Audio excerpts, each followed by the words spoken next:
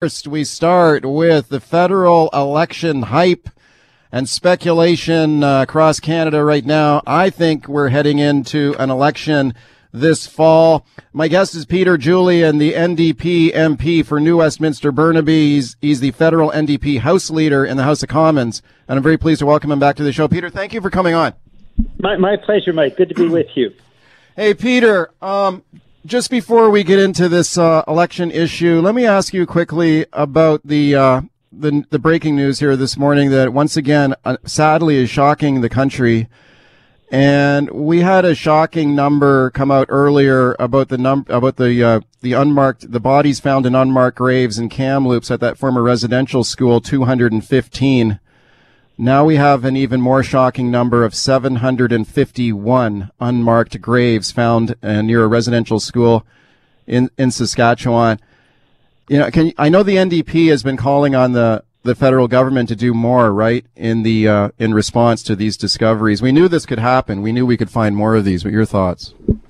Oh, well, I don't think words can really express how people react to this appalling discovery. And this 750 unmarked graves in Saskatchewan. That adds to 100 in Manitoba, 250 in Kamloops. We're now at more than 1,000 children in either mass graves or unmarked graves. And this is only 3 of the residential schools. There were over 150 of them.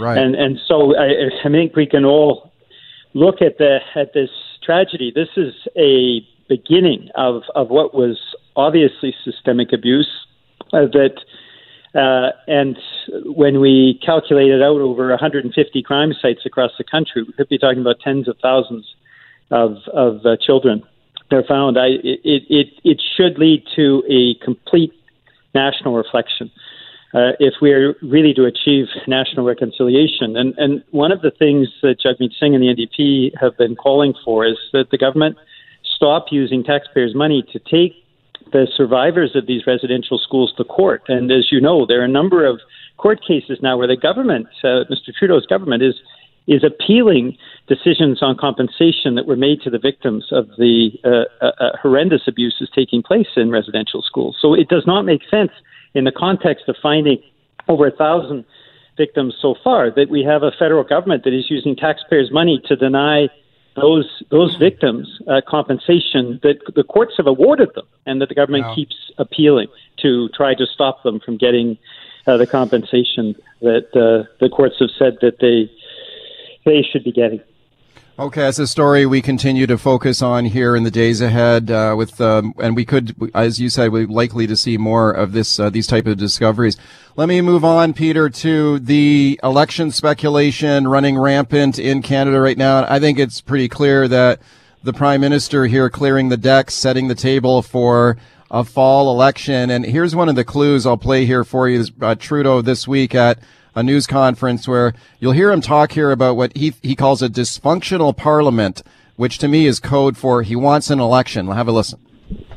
We have seen a level of obstructionism and toxicity in the House that is of real concern. Okay, obstructionism, toxicity, pointing the finger mainly at the opposition Conservatives. Is that your read on it? I mean, do we got a dysfunctional, toxic parliament here that needs to get shut down and we need to clear the decks with another election? Your thoughts? That's political spin and hyperbole. Even by Ottawa standards, it's quite surprising because Mr. Trudeau knows that the legislation that the government had identified that they needed to get through got through the House of Commons. So the issue there is that all parties, and I think this has been really since the beginning of the pandemic, all parties have tried to work together to get legislation through. But there have been concerns expressed about Mr. Trudeau's direction. For example, he's slashing severely the emergency response benefits within the next couple of weeks that people are depending on to get through this pandemic, given the size and scope of the Delta variant now that is hitting a number of countries around the world, even in fully vaccinated populations.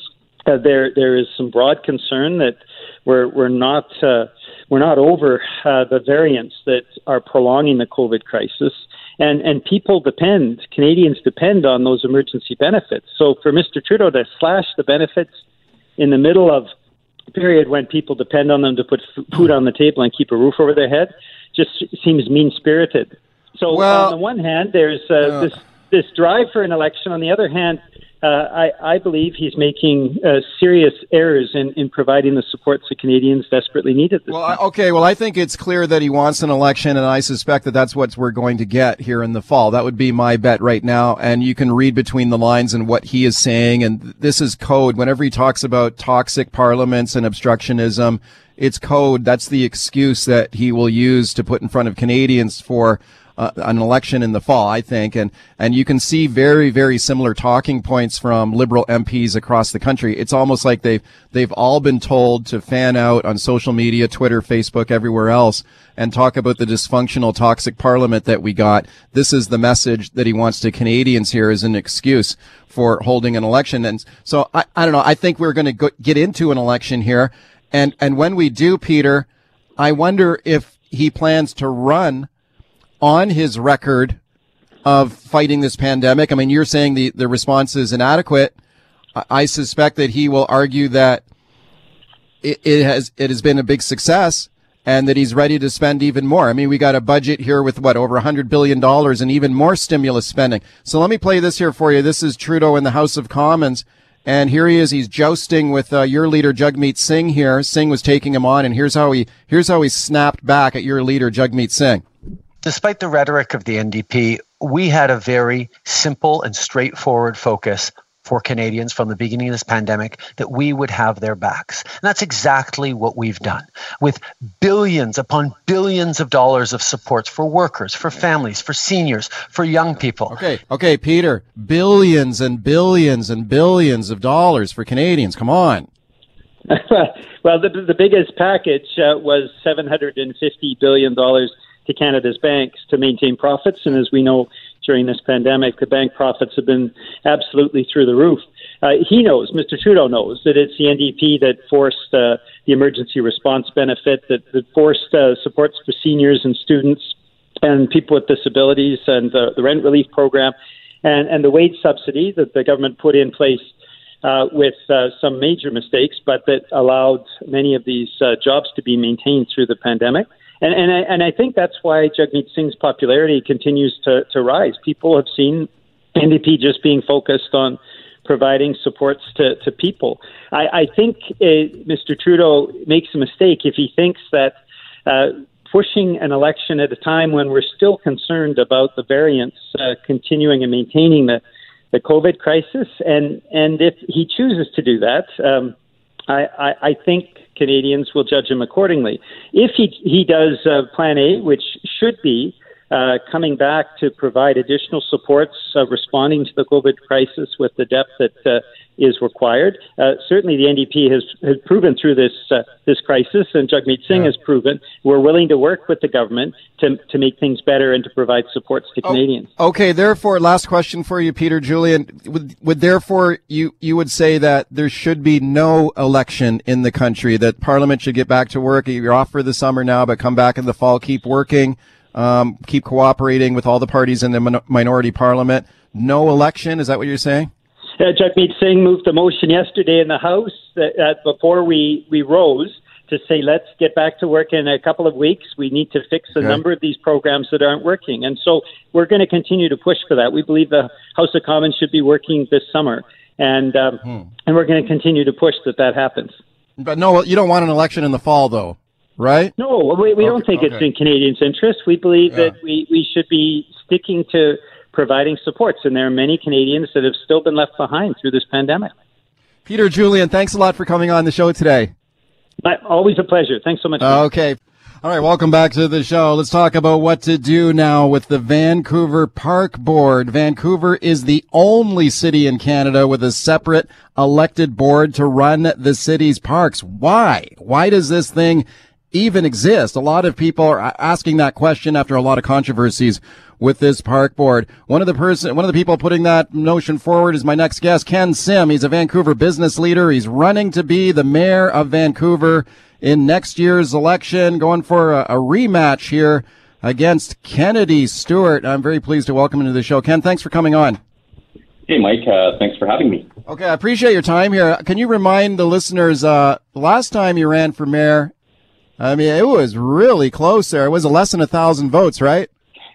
I think it was 957, not that anyone's counting. And but it was evidently the closest mayoral race in Vancouver history. Yeah, okay, that's fascinating. So going for the rematch next year, it appears, against Kennedy Stewart. Are you running, just before we get into this park board business, are you running on a slate or with a party or as an independent, or have you figured that out yet?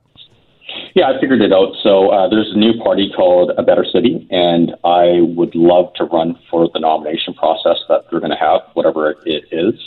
And then from that, there's going to be a slate of councillors, park and school board candidates. And together as a team, we're going to try to transform the city. Okay, you can't do it as an individual, and I have no desire to do it as an individual. Okay, we're going to follow that very closely. Let's talk about the Vancouver Park Board here now. Now, you think the Park Board, we should get rid of it? Absolutely. The Park Board, at the end of the day, it's not transparent, it's not accountable, it's not effective, and I truly believe it's time to take politics out of our parks and roll the Park Board back under City Council like every other city in Canada. Yeah, like this Park Board. Yeah, Vancouver is the only one who does this, it appears, but it's been around since, the 1800s, I think. So it's been around for a long time. Do you think there could be some entrenched interest there that would fight to keep it? Oh, sure. There are a lot of people that still want to keep it, but I think that based on my conversations with people across the city, the majority of people actually, they don't understand why it exists, and the ones that do actually do want to get rid of it. Yeah, I wonder at election time when people go in to mark their ballots and they look down and they see Park Board and they see all these names for Park Board, if they even know who these Park Board commissioners even are. Kind of doubt it. Yeah, I'd agree with that statement. Yeah, I mean, okay, what do you think the Park Board has done wrong? Like, what are, there's a list here we can go through, but what are some of the issues you think they've mismanaged? Well, there are a few things. I think the big pressing one would be Strathcona and Oppenheimer Park. They got in the way of the process, and at the end of the day, people suffered and people were terrorized in those parks. People with mental health addictions, people experiencing homelessness, they were terrorized. Some people died. We have $2 million being spent on a few toilets in our city. Bike lanes, the change management at Stanley Park, and it doesn't matter if you're pro bikes or against bikes. At the end of the day, there is a way where bikes and cars and pedestrians and businesses can all coexist, and it could have been handled a lot better. And the topic that's come up recently is taking 30 months to get to the pilot stage as to whether or not we can have a responsible drink in our parks. Even though the province has already approved it, other cities are doing it, and people in Vancouver are doing it as well, and we can't get our act together when it comes to the parks on this one.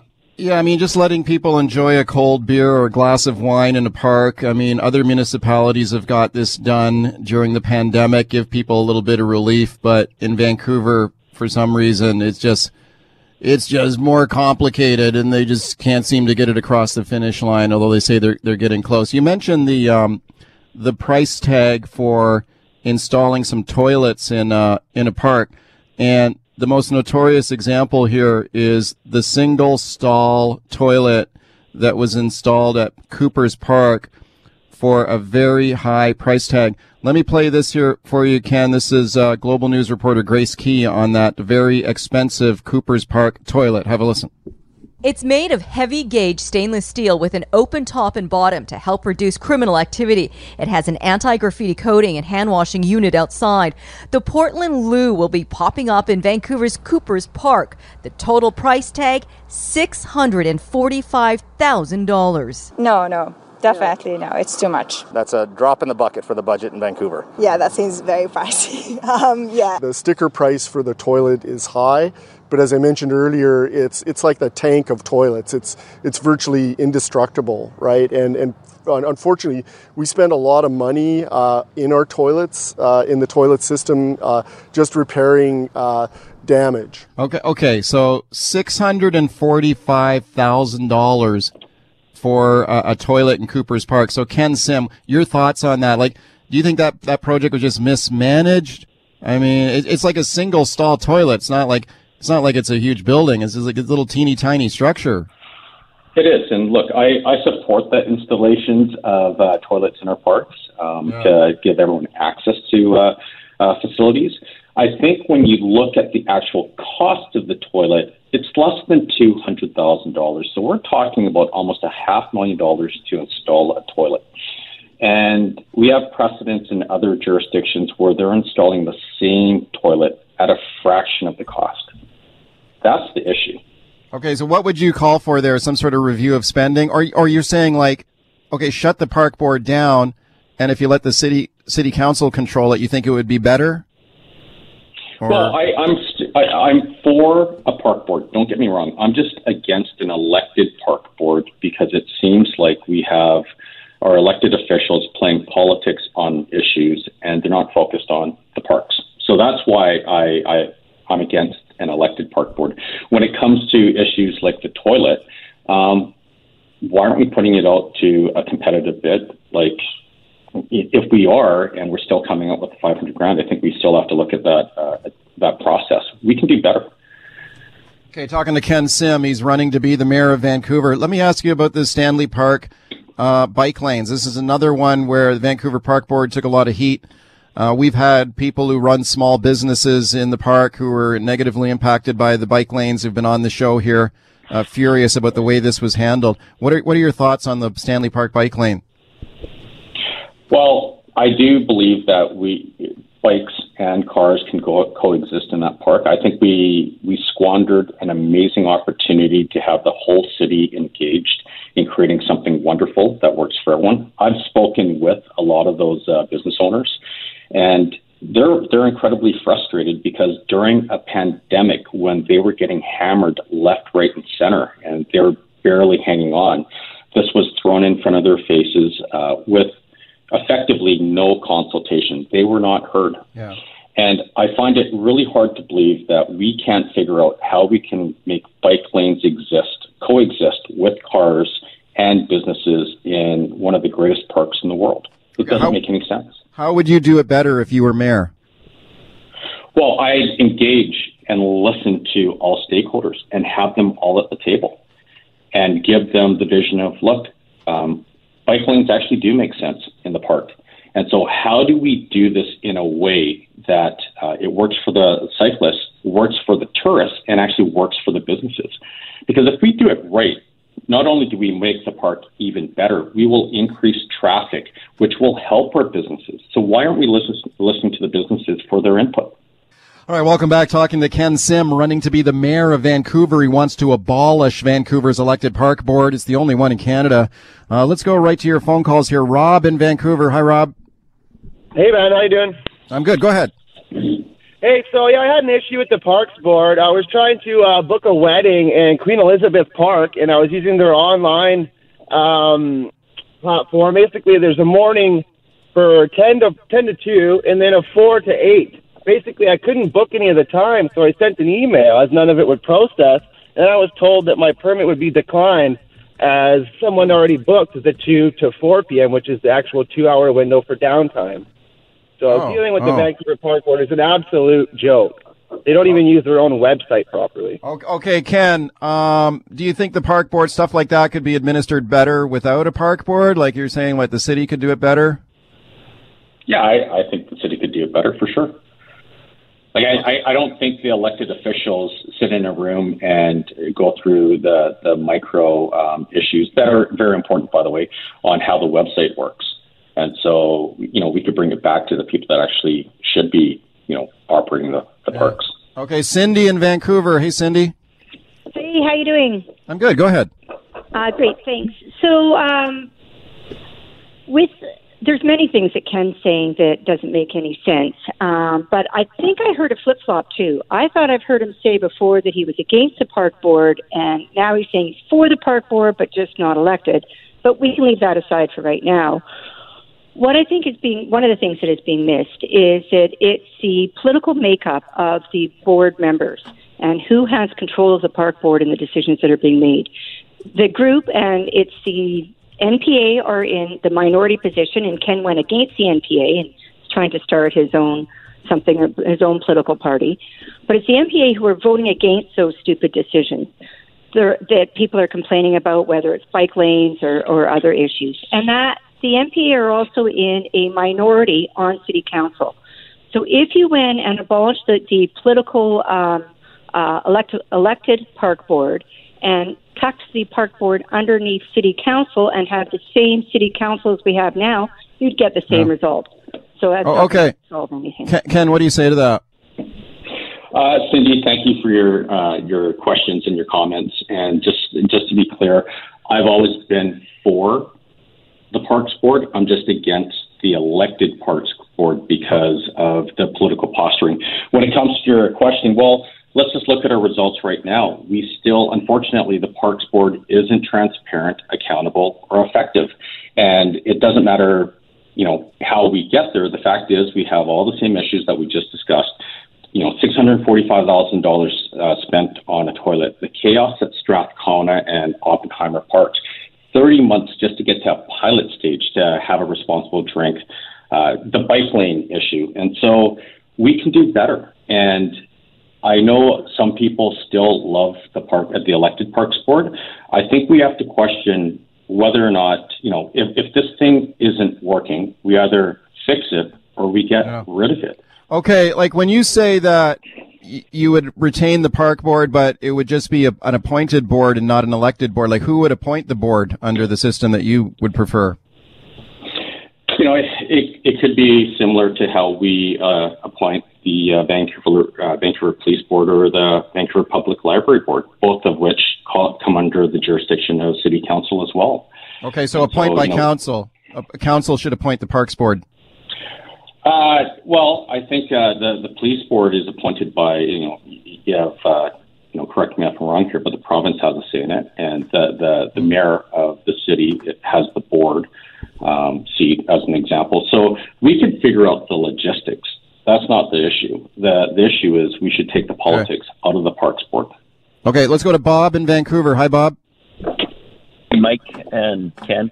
I'm calling about the bike lane or proposed bike lane the park board had at Kitts Beach a couple of years ago, and they tried to put it through and then realized the park was endowed, so they weren't able to. But since COVID hit, the city closed all the parking along Arbutus and Maple, and it's continued no parking, even though I don't know why it's still shut. But I think the city's going to make it a bike lane without, if they have spoken to anyone, I haven't heard. I live in Kitsilano. So I'm just frustrated with both the Parks Board and the city. It's just not transparent. Okay, Ken Sim. Ken,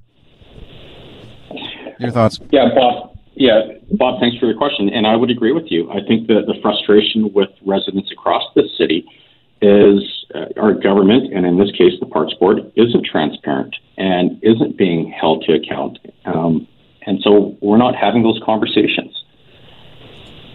Okay, what about this Kitsilano bike? I thought the city was bringing in like a temporary Kitsilano bike lane. I thought that was the status of that temporary one. Yeah, well, if you go to Kitts right now, you can ride along Point Grey Road, then you cut through the park, and then you cut through the parking lot. Yeah. Just south of the tennis courts, and then you basically go on the road again, and they're designated, streets for the bikes. It seems like it's kind of working right now, but is that going to be permanent? Did we talk to the residents to see, what the effect is on them? I think those are conversations that still need to be had. And I think at the end of the day, residents are just frustrated because they feel like they aren't being listened to and they have no say, and it's being rammed down their throats. We just got 30 seconds. Scott in North Van, you got to go quick. Go ahead. Yeah, I was just going to say, so the park is a part of my regular ride. I've been doing it for about 15 years, and there's 4 months, maybe 4.5 months of the year through the summer that you have a lot of traffic through there. The rest of the year, there's nobody there. So the idea of a dedicated bike lane year-round is ridiculous. And as far as the emissions go, you got a kilometer line of cars behind one of those tally-ho wagons. How's that for emissions? No, I hear you. Thank you for the calls. Ken, Sim, we're out of time. We got more calls that we just can't get to, so we'll just have to have you back on. Thank you for coming on today, though. Awesome. Thank you for the opportunity. All right, welcome back to the show. Let's talk about the border restrictions now in the Canada-U.S. border. The border closure and restrictions officially extended now until July 21st. Disappointing for many, especially in the tourism sector, who have been battered by the pandemic. The Tourism Industry Association of Canada this week calling the extension of the Canada-U.S. border closure a punch to the gut for the millions of Canadians working in the tourism industry. Let's get a local angle on it now with my guest, Walt Judas, who is the CEO of the Tourism Industry Association of BC. Walt, thanks for coming on again. Thanks for having me, Mike. Okay, Walt, the national leader here of the tourism industries in Canada, calling this a gut punch. The extension of the border closure. Do you feel the same way? Absolutely. No question it is. In fact, I got a note from a tourism operator in the Kootenays earlier this week, and he said, I spent the morning canceling $100,000 in reservations and telling 20 staff they don't have a job. The ripple effect is already creating cancellations into August. Why are there no alarm bells going off? This cannot go on forever. There will be no tourism left. And that's the sentiment I think you see across the province from many operators who are counting on some signals that the borders would be reopened, at least to those who are fully vaccinated. Right. So these are cancellations largely, I guess, from Americans who were hoping to come up here this summer? Most from Americans, to be sure, but certainly from some international guests as well. And remember, these are people that couldn't come last year, and some deferred their trips to this year, thinking that by now, at the very least, we would see some visitation allowed for non-essential reasons to Canada, because many other countries around the world are allowing visitors. And so why are we so far behind? And here we are encroaching on July, and we still don't have a firm date. And yet many of the signals the federal government has offered have been realized, like the percentage of vaccines for Canadians, the first dose and then the second dose. But why is it that we're seeing a rollover on a monthly basis of the border closure? It's not helping at all. What has been the impact on the tourism sector here in British Columbia so important? I was reading some of the comments last week from the head of the Hotel Association of Canada saying that they could expect a lot of Canadian hotels to actually go out of business. They just feel like a lot of hotels are just so struggling so badly. But what is the impact here at home in BC right now? Well, normally we're a $21 or a $22 billion sector in terms of revenue on an annual basis. Last year, that amounted to less than $7 billion. And remember, this year we were in travel restrictions in January and February. So unlike last year, where at least we had somewhat of a start. So unless we see international visitation at some point this year, we might even be in a worse position than we were in 2020. So it's significant. Many businesses are barely hanging on. You know, in places like Vancouver and Victoria, without cruise, without the meeting sector, without major events and festivals, sporting events and so on, the major urban centers are hurting. And certainly many of the smaller communities that would welcome people from the U.S.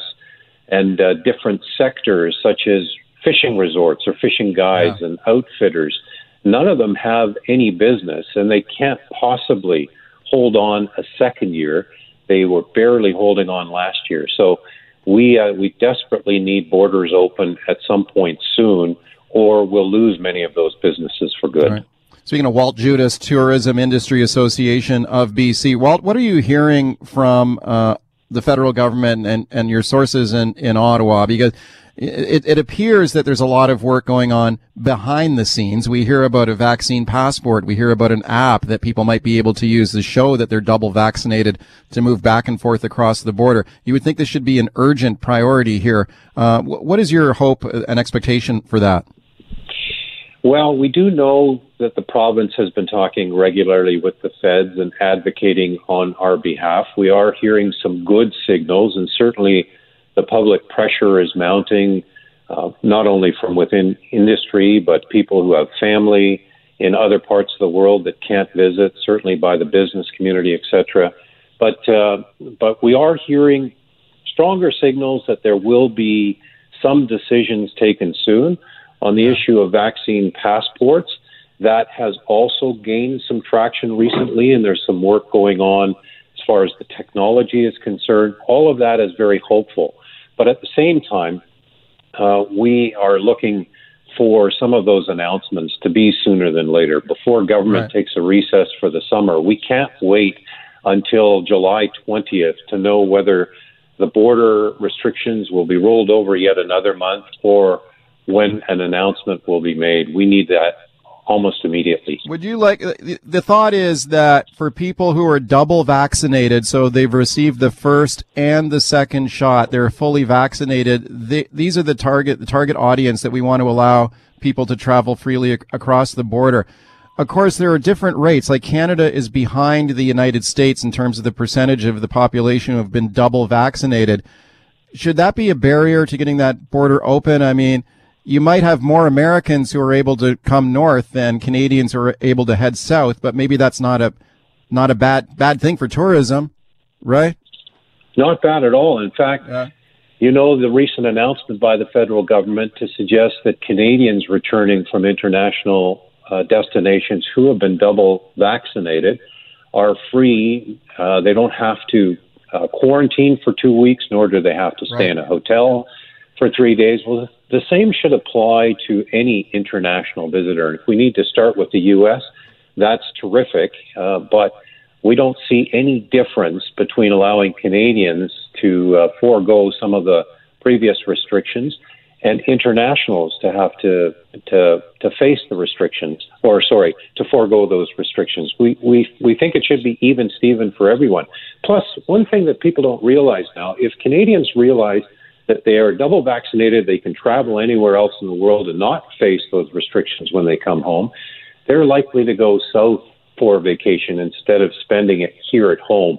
So it's a bit of a double whammy to us. Well, we continue to follow it closely. Thank you for coming on today with your thoughts. Thanks for having me, Mike. All right, welcome back to the show. We touched on this one yesterday. How would you feel about a Major League Baseball team right here in Vancouver? One person is clearly a fan of the idea. The Mayor of Vancouver. Our show contributor John Jang sat down with Mayor Kennedy Stewart to talk baseball in Vancouver. John. Hey, good morning, Mike. If Major League Baseball is ever going to work in Vancouver, it needs support from different levels of government, starting with, of course, municipal approval. And earlier this week, wouldn't you know it, Mayor Kennedy Stewart publicly endorsed the idea on his personal Twitter account, saying that he's been a longtime fan of the game and would love to see it happen here in Vancouver. Mayor Stewart joins us now, and I'm curious, Mayor, what prompted you to send out that tweet on Tuesday morning? Well, first of all, I see one of the main parts of my job is to try and go out and get jobs for Vancouverites, and not just for us here in the city, but right around the region. And so that can mean all kinds of things, like talking to CEOs of large tech firms or movie studio owners, and it includes attracting Major League Sports too. So I said that it was all part of my job, and not to kind of sit here and wait for the offers to come, but to try to go out and get them. And so that's just as kind of a daily routine and looking for opportunities and try to secure them. And the opportunity I see here is, folks can walk from their, condo downtown to a ballpark. They could sit in and watch, Canadian-born players hit a home run into the, with the mountains in the background as we beat the Yankees and win the World Series. I mean, I could see all that happening here, and so why not go out and try and get it? I love that idea. I mean, certainly I can imagine it quite vividly in my mind, the way you're describing it. But obviously with that in mind, it takes us to, I guess, one of the major hurdles, logistically speaking, of any baseball team coming to Vancouver, which is where this team would play. I mean, I don't think you necessarily have the answer for that, but do you have some sort of an estimation of what that location could eventually look like? Yeah, I mean, for me, I was, this was mentioned, I think, by the baseball commissioner a few years ago, and I've had some conversations about what it would take to get a team here. Have looked at some land around the city that I think, as mayor, I know things other people don't know. So I kind of think there's a few sites that might work for this, and just want to kind of have an initial package together that if Major League Baseball's interested, then we could give them, pardon the pun, a pitch for why Vancouver would be a great place for them to come. Would any of those theoretical proposals include what was originally proposed a few years ago by the Whitecaps ownership group, something to do with a waterfront stadium near Gastown? I don't want to comment on specific sites, but the information I have from folks in this industry is that, it has to be a baseball kind of only park specifically built. It really needs to face particular directions in order to get sunsets, for camera shots and that type of thing. So there are, I think, at least a couple of locations around the city that might work. There's all kinds of details that would have to be worked out there, but I do think there's some opportunities, which is, so, I mean, if Major League Baseball is interested, then we could package up something and talk to the landowners. It might be us, the city. It might be a private landowner. It might be some combination of that. So the main thing is, though, is to not just sit back and wait, but if there is, go knock on the door and see if there's some opportunity there. To your point about this being a job creation opportunity, which is absolutely true. I mean, that's thousands of jobs that wouldn't have existed before, so that's obviously a feather in your cap. But it also works the other way. If we're talking about a brand new ballpark somewhere in the city, critics would say, it seems like a poor time to be thinking about such a thing, especially since the economy, with the pandemic and such, is not exactly on its firmest legs. For me, I think you always have to be thinking of these things, and, I think people would be disappointed if I didn't go out and try to explore new ideas to bring jobs to the city. So I can imagine the outrage if there was these opportunities and I wasn't pursuing them. So for me, I think, let's try to be more optimistic. Like, this is a great global city. We have tons of potential here. We have lots of people interested. I mean, I get calls every day from large companies that are looking to expand, and Vancouver is one of the primary places they want to come. And so I don't see any reason why there wouldn't be interest here. So, but I feel it's my job to go out and try to figure out, whether that works for the city. I wouldn't be keen on spending a lot of taxpayers' money on this kind of enterprise, but I'd also want to hear what the opportunities are. So, more entrepreneurial in spirit maybe than past mayors, trying to see what can we create here and how can we make this the best city in the world. And you did mention the Vancouver Canadians in that tweet that I talked about a few minutes ago. Yeah. What kind of a role or conversation have you had with the president there, Andy Dunn, with the possibility of this maybe becoming a thing in Vancouver? Yeah, I mean, we talk often with the C's ownership and management, and got to throw out a pitch a couple of years ago, which was awesome. Got a strike, so that made me feel pretty good. But we're working with them with the C's, of course, and we on making sure their operations are a success. And talking with the federal government, for example, about border openings and how that can help the C's kind of get back on track here. So I think